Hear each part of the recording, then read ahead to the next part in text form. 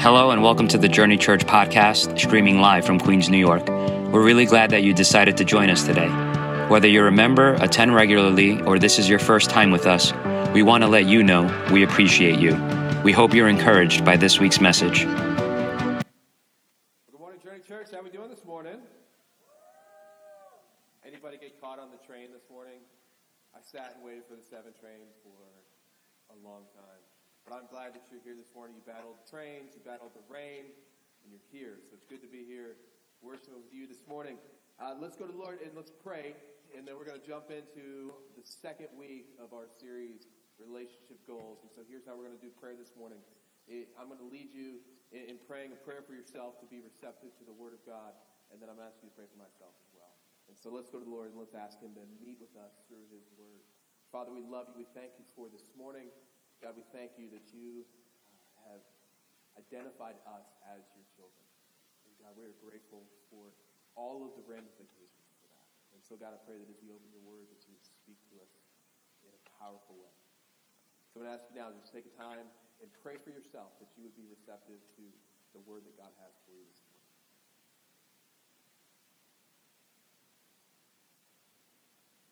Take a moment and pray for me as I preach and ask God to speak through me and that I would be obedient and courageous to say what God has for us this morning. Father, we ask all of these things in the name of your Son, Jesus. Amen. Well, it's no secret. My wife and I love going to Broadway shows. And recently I saw a show called Dear Evan Hansen. And it has a lot to do with what we're talking about this morning, of all things.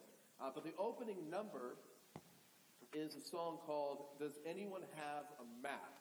And it is referencing parenting. And I want to read you a couple of the lines from this song. And if you're a parent in the room, or you know some parents, or maybe you have some parents, you can relate to this. And so let me read this to you. It says this. Does anyone have a map? Anybody maybe happen to know how to do this? I don't know if you can tell, but this is just me pretending to know. So where's the map? I need a clue, because the scary truth is I'm flying blind, and I'm making this up as I go. Any parents, give me an amen with that. Come on. That's parenting. So point number 1 is this, right here. Let's see what this says. That's the main point. Point number 1, parenting is stinking hard. Can I get an amen? Amen. Parenting is stinking hard. And this past week we were doing parent-teacher conferences through Zoom with our kids' teachers. And one of our teachers, she's about to have a baby. And she's like, hey, I would love to hear your advice. And our advice was, fake it till you make it, right? That's the advice. Amen. Let's go home. That's parenting in a nutshell. But here's the truth. God has a lot to say about parenting. And parenting represents a whole lot about the gospel. And that's what we're going to talk about this morning from Ephesians chapter 6. So if you got a Bible, we're going to look at Ephesians chapter 6, and we're going to see how God does have a lot to say about parenting. And yes, parenting is hard, but parenting is so very important. Because the way that your child looks at you is going to be the first impression that they have about how God is towards them. And as we talked about before, A.W. Tozer says that the things we think about when we think about God is the most important thing about us. And so for us as parents, we have to understand that parenting is hard, but it's incredibly important. Reggie Joiner, who's an author and a speaker who talks about parenting in the church and how the church partners with parents to disciple the next generation, he talks about how parents are the single greatest influencers in a child's life. That more than friends, more than anybody else in their life, that your parents are the single greatest influencers on your life, and they set the trajectory for the rest of your life. And even if they're best parents, they're the greatest influence. If they were absent, that has an incredible influence on you. And so what we do as parents is incredibly important. And so maybe you're here and you say, well, Pastor Jordan, I am not a parent, and by the grace of God, I will not be a parent anytime soon. So what does this have to do with me? What we know from this, and we talked about this last week, is these 3 examples that Paul uses in this section are illustrations to help us better understand our relationship with the Father. And this one specifically, really, I hope you'll see, it gives us a dichotomy of what we view as what we would call not super great parenting, but then we see how God fathers us and loves us and cares for us with the good news of the gospel. So all of that to say, let's jump into Ephesians chapter 6, starting in verse 1. It says this, "Children, obey your parents in the Lord, for this is right. Honor your father and mother, which is the first commandment with a promise, so that it may go well for you and that you may enjoy long life on the earth." And so if you remember, we want to set the context and set the background that what Paul is writing into. This is a letter written to a specific group of people, and the context he's writing into is what we would describe as a paterfamilias culture. And what that means is that all of the power and the control was held by the father of the family. Okay, so a professor from Baylor University, Dr. Beth Barr, wrote this about the paterfamilias. She says, "Male guardianship was Roman law. Wives legally had to submit to the authority of their husbands, and unmarried women had to submit to the authority of their fathers or nearest male relatives. Women could not own property or run businesses in their own right. Women could not conduct legal or financial transactions without a male acting on their behalf." And so when you look at this, you can see how when this was written, this first section of this was written, it wasn't anything shocking for them. It wasn't shocking for them to hear, "Children, obey your parents. Children, honor your father and mother," because this is something that's been taught over and over again, both in the culture of Judaism, but also in the Roman culture where this is set. That it was very customary for children to submit to the authority of the father of the family. All right? And there's some truth to this, and there's some things that we can pull from this, and the two that I would look at is that first word, obey. When you think about that word obey, it means obey. It means following instruction. But the second word that you see there in verse 2 is this word honor. And I think this is a really important word to understand for us to get a better understanding of the culture here. Because in the Old Testament, when you read this in the Ten Commandments, you would read that word honor is the word kabod. And the word kabod, it literally means a weight that we carry. And so the idea of this is that as a child is operating in their life, they have this weight of representation of their family. Right? They carry this weight of every decision they make, everything they do is a reflection on the family. And so to honor their parents is to carry that weight well. And it gives you a different understanding of what that word honor means. In the New Testament, it's the word kamau. In that word, it means value. Right? And so it's this weight, but it's also this idea that you see value in this relationship. And that it's costly and it's important. And so when you read the story in Luke chapter 15 of the prodigal son, who, if you're familiar with that story, it's the story where the son wishes that his father would just give him his inheritance, and he goes off and he lives carelessly, and he doesn't carry the weight, he doesn't honor his father well, but he also doesn't hold the value of what that meant. And so there was a great deal of shame that would have been associated with that kind of a story. And so when Paul writes this, he's reflecting on the Ten Commandments. He's reflecting on the Old Testament law. He's reflecting on the culture that's around him that says that we need to lift up the power and the authority of the father. And it's important for everybody in the household, both the wife, the children, and the servants, to all give their authority, their allegiance, their submission to the father. There was nothing about this that was shocking in any way. And so Paul writes that in that way. But then Paul moves on in verse 4, and let's keep reading. In verse 4 it says, "Fathers, do not exasperate your children." Maybe your translation says, "Do not provoke your children to anger. Instead, bring them up in the training and the instruction of the Lord." And the image of this is an overbearing disciplinarian who constantly corrects and rebukes the child for every little mistake or perceived wrong. And what Paul is saying is that as fathers, when you do that, that's going to provoke your children. That's going to lead your children to anger. And so there's a couple of points that we're going to have with this section. And the first is this. Obedience motivated by power leads to bitterness. Obedience motivated by power leads to bitterness. But then secondly, the other side of that is that obedience motivated by love leads us to unity.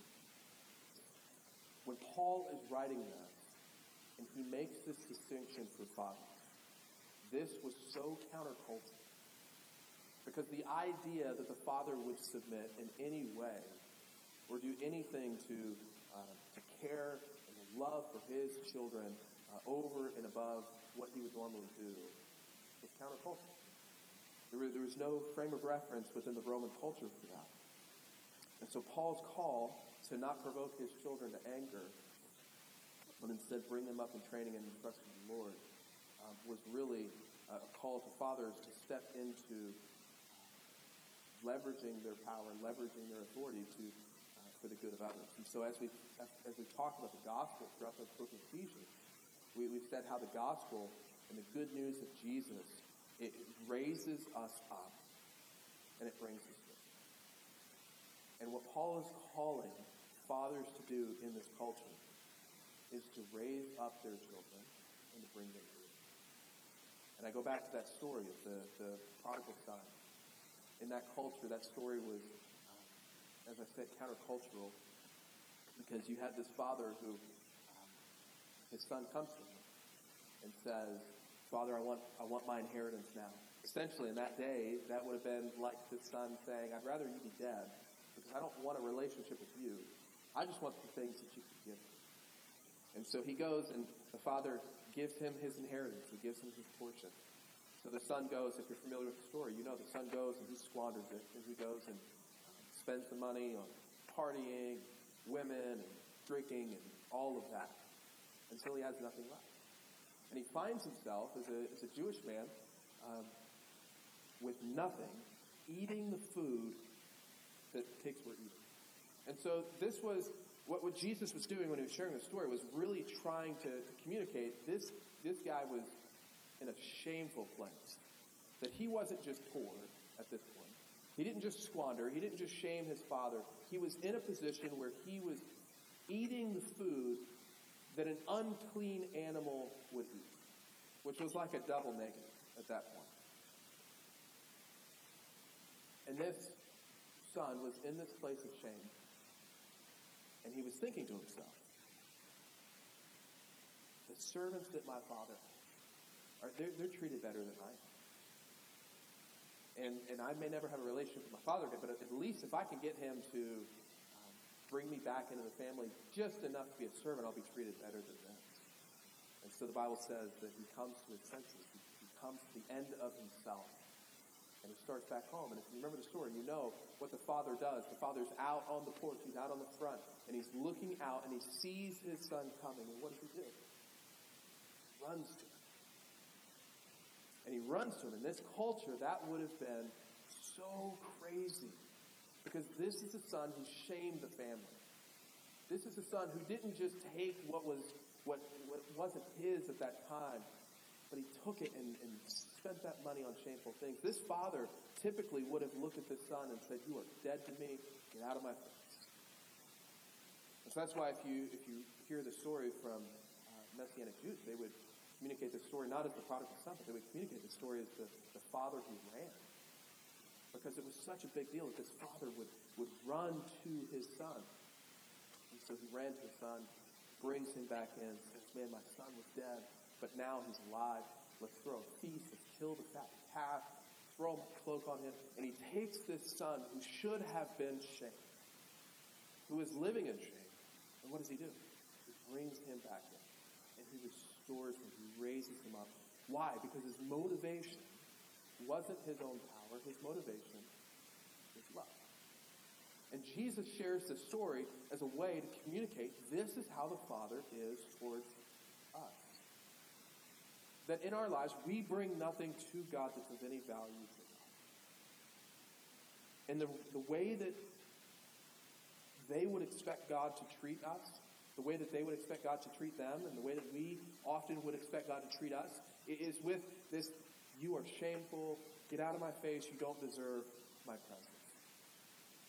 But what Paul is saying here is that's not how God is. God is motivated by love, but God demonstrates his love for us in this, that while we were yet sinners, Christ died for us. And so in that place of shame, the Father ran to us in the person, the God-man of Jesus. That he left heaven, he left this place that he didn't have to leave, and he came to us, and he pursued us. And instead of provoking us to anger, instead of leading us towards bitterness, he invites us into the family. It's the power of the gospel. And Paul gives this example as to us as parents, for those of us that are parents in the room, that there's a way for us to lead our children to bitterness, but there's a way for us to lead our children to unity, to health, and to spiritual maturity. And it's this idea that when we lead with power, that leads us to bitterness. And so let's talk about that for a minute. When we parent that way, we communicate to our kids, whether intentionally or not, we communicate to our kids that their value is determined by their performance. And so we celebrate the things that they do really well, and then we are harsh with them when they don't meet our expectations. We communicate this idea of, you do this because I said so, right? And then we have closeness and intimacy. We use those things as a reward for when they meet our expectations. And if that's you, that's me too. Okay, I've struggled with this as a parent. There's, like I said before, there's not a map, there's not a handbook that can tell you, hey, this is how you interact with your kids in these situations. And so, in no way am I trying to keep any shame or guilt or any of that on anybody in the room. But the nature is that those things, those ways that we approach parenting are not healthy for us. But there's a better way. And what Paul teaches us, the better way, is the way motivated by love. And so rather than having value determined by their performance, their value is determined by their identity as our children, that we are delighting in them just for being who they are. And so I would encourage you, if you're a parent, you're like, man, what can I do? How can I do better? Man, find opportunities to just delight in your kids as much as you can. And one of the best things that you can do is to take this thing with your kids and just put it down. We disconnect to connect, right? There's things that we can do subtly to just show love and care for them. Instead of saying, because I said so, right? I admit, man, I say that way more than I should. But instead of saying that, promise to revisit that conversation and find time to unpack it. Because usually when I'm saying that, hey, I need you to do this because I said so, it's because I'm in a hurry. But what I try to do, and what I'd encourage you to do, is to shift that and say, hey, I don't have time in this moment to explain this to you, but let's revisit this. And I'll come back and I'll unpack it for you. And you build that rhythm in, and I think that that's going to be helpful to you. Another thing that we can do is apologize often. As parents, we have to be great at apologizing. And sometimes our kids, we can teach them that, adults are always right and kids are never wrong. But as parents, we can shift that and say, there are some times where dad doesn't meet it. There's sometimes where dad doesn't meet that expectation of how I should be as a father. And so by taking time to apologize often, you're communicating, hey, it's okay to not be perfect. But it's also okay for you to offer grace to me as a father. And I'll tell you, man, that's been the single greatest thing in our relationship with our kids. It's just taking ownership of the times when we fall short. And that's not a sign of weakness, that's a sign of strength. Jesus gives us this example that's contrary to that father figure that we see. He gives us that example, in Luke 15, as we talked about, the prodigal son, the father who runs. That this relationship is built and is motivated by love and not by power. So as we wrap up, I want to read this again, and then I want to give you some really practical things on what we can do as parents to pour into our kids. So let's look at this verse again in verse 4. Fathers, do not exasperate your children. Instead, bring them up in the training and the instruction of the Lord. So there's three things that I want to give you as practical pieces that we can apply immediately. The first is, we talked about it, is disconnect to connect. Right? Disconnect your phone, put your phone aside, and be intentional to connect with your kids. And I know that there's times in my life where I could get so worked up, and so I just need to decompress. And I would say, man, find those times to decompress in a healthy way. But then when you're with your kids, don't let them suffer for our stuff. Find time to connect with them and be where your feet are. Don't be in the room and checked out somewhere else. Second is have rhythms of dedicated spiritual connection. Have rhythms of dedicated spiritual connections. And we would talk about this as being family worship. Find time in the rhythm of your life to be intentional about pouring into your kids spiritually. As Paul says, that we're called to bring them up in the training and the instruction of the Lord. And so one of those ways is that regular rhythm of family worship. And so I want to give you just a quick model on what that could look like for you in a way that's crazy, right? So it's okay that it's crazy. But three parts. First is answer the question, what made you smile today? Right? Start the conversation with what made you smile today. Or if your kids are a little bit older, hey, tell me about your day. Tell me about things that are happening in your life. Right? Try to generate that conversation. And sometimes you're not going to get a whole lot, and that's okay. Be the one who's regularly asking those questions. And our kids being young, that question of what made you smile today always generates some form of conversation. The second thing is read a verse from the book of Proverbs and allow time to share thoughts. And the reason I say Proverbs is super practical. And it's super, super short, and you can pull a verse from there and always generate some type of conversation. It doesn't have to be Proverbs. It can be any part of Scripture. But that's a really quick one that we found has been really helpful. But just take time to open up God's Word as a family and let them see you value God's Word. And then the third thing is to take a moment and pray with and for each other. And this is huge. And these prayers, they go a long way. Because what they're showing your kids is that, man, prayer is an important part of your life. And this is an important part of your life, so much so that you're inviting your kids to be a part of it. So answer that question, generate that conversation, open up a verse, and talk through it, and then take a moment and pray with and for each other. And I'll tell you how this will go. Especially if your kids are younger, this is going to be the craziest time of your day. You're going to sit at the table, and you're going to feel like you're doing this terrible. Because your kids are going to be bouncing all over the room. Your kids are going to be interrupting. They're going to be asking questions. You'll go from talking about Jesus to talking about Pokemon to then Harry Potter and then something happened at school today. And here's what I would say. Be consistent with it. Understand it's going to be crazy.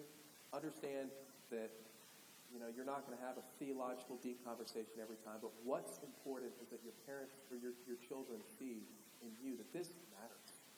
That this is important as a family, that we want to train up our children in the Lord. And so this consistency is so important.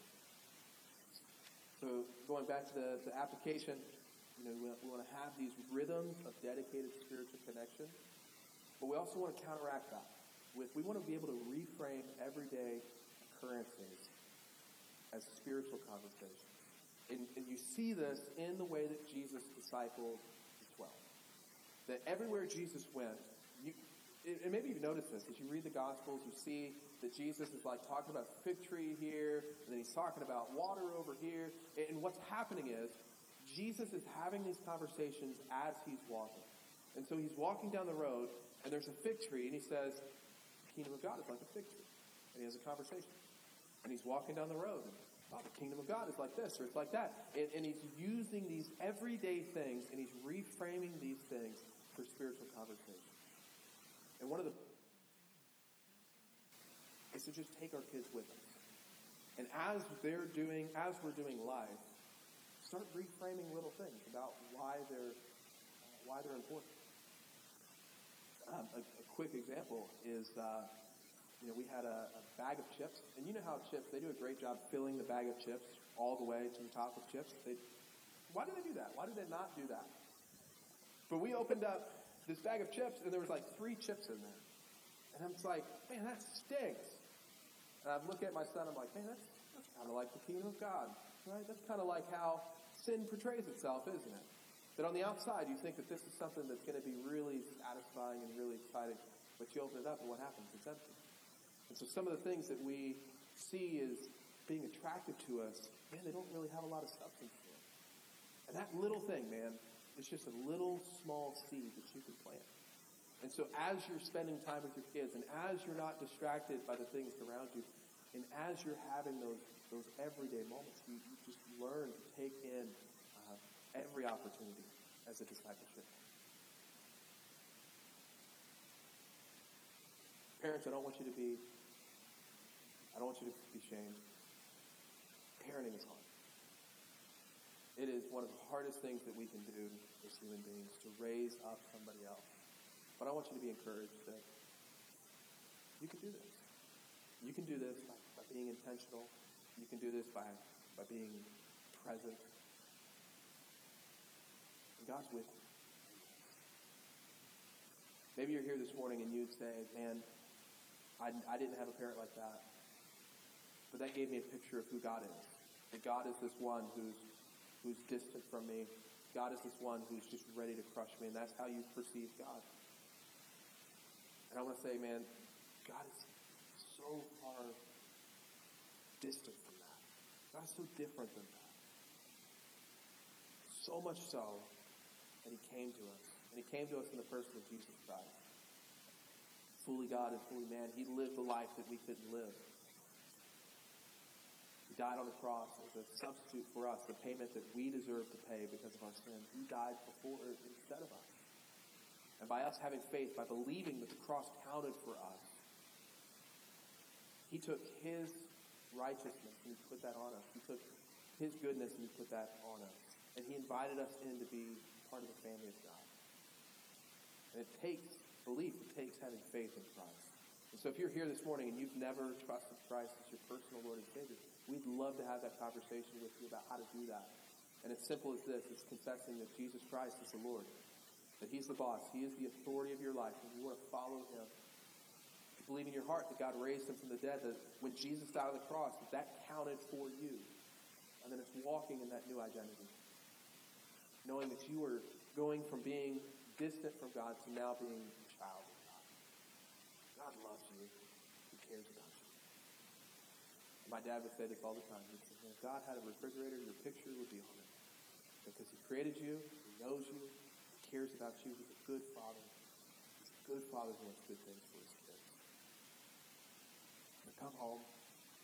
Come follow Jesus. And we'll walk this out together. Let's pray. Lord, we love you. We thank you for your word. We thank you for the fact that you're a God who's not distant, who's not far, but you're close to us. God, it says in the book of Acts that you created us to live in the times that we live so that we would seek you. And so, God, it's no accident that you've brought us here this morning to talk about this subject. And so, Lord, I pray for the person that's here this morning who viewed you as being this one who's ready to crush them. And God, I pray that your Spirit would soften their heart and draw them to yourself. God, I pray for the parents that are here this morning, the moms and dads who are defeated, are struggling in their parenting, who are feeling so defeated. God, I pray that you would give them encouragement. God, I pray that you would encourage them to know that that you delight in them, and that you're with them. God, I pray for our church that we would be people that it would be a safe place where we can share the burdens that we have as parents together. Father, we love you and we thank you for Jesus, and it's in his name that we pray.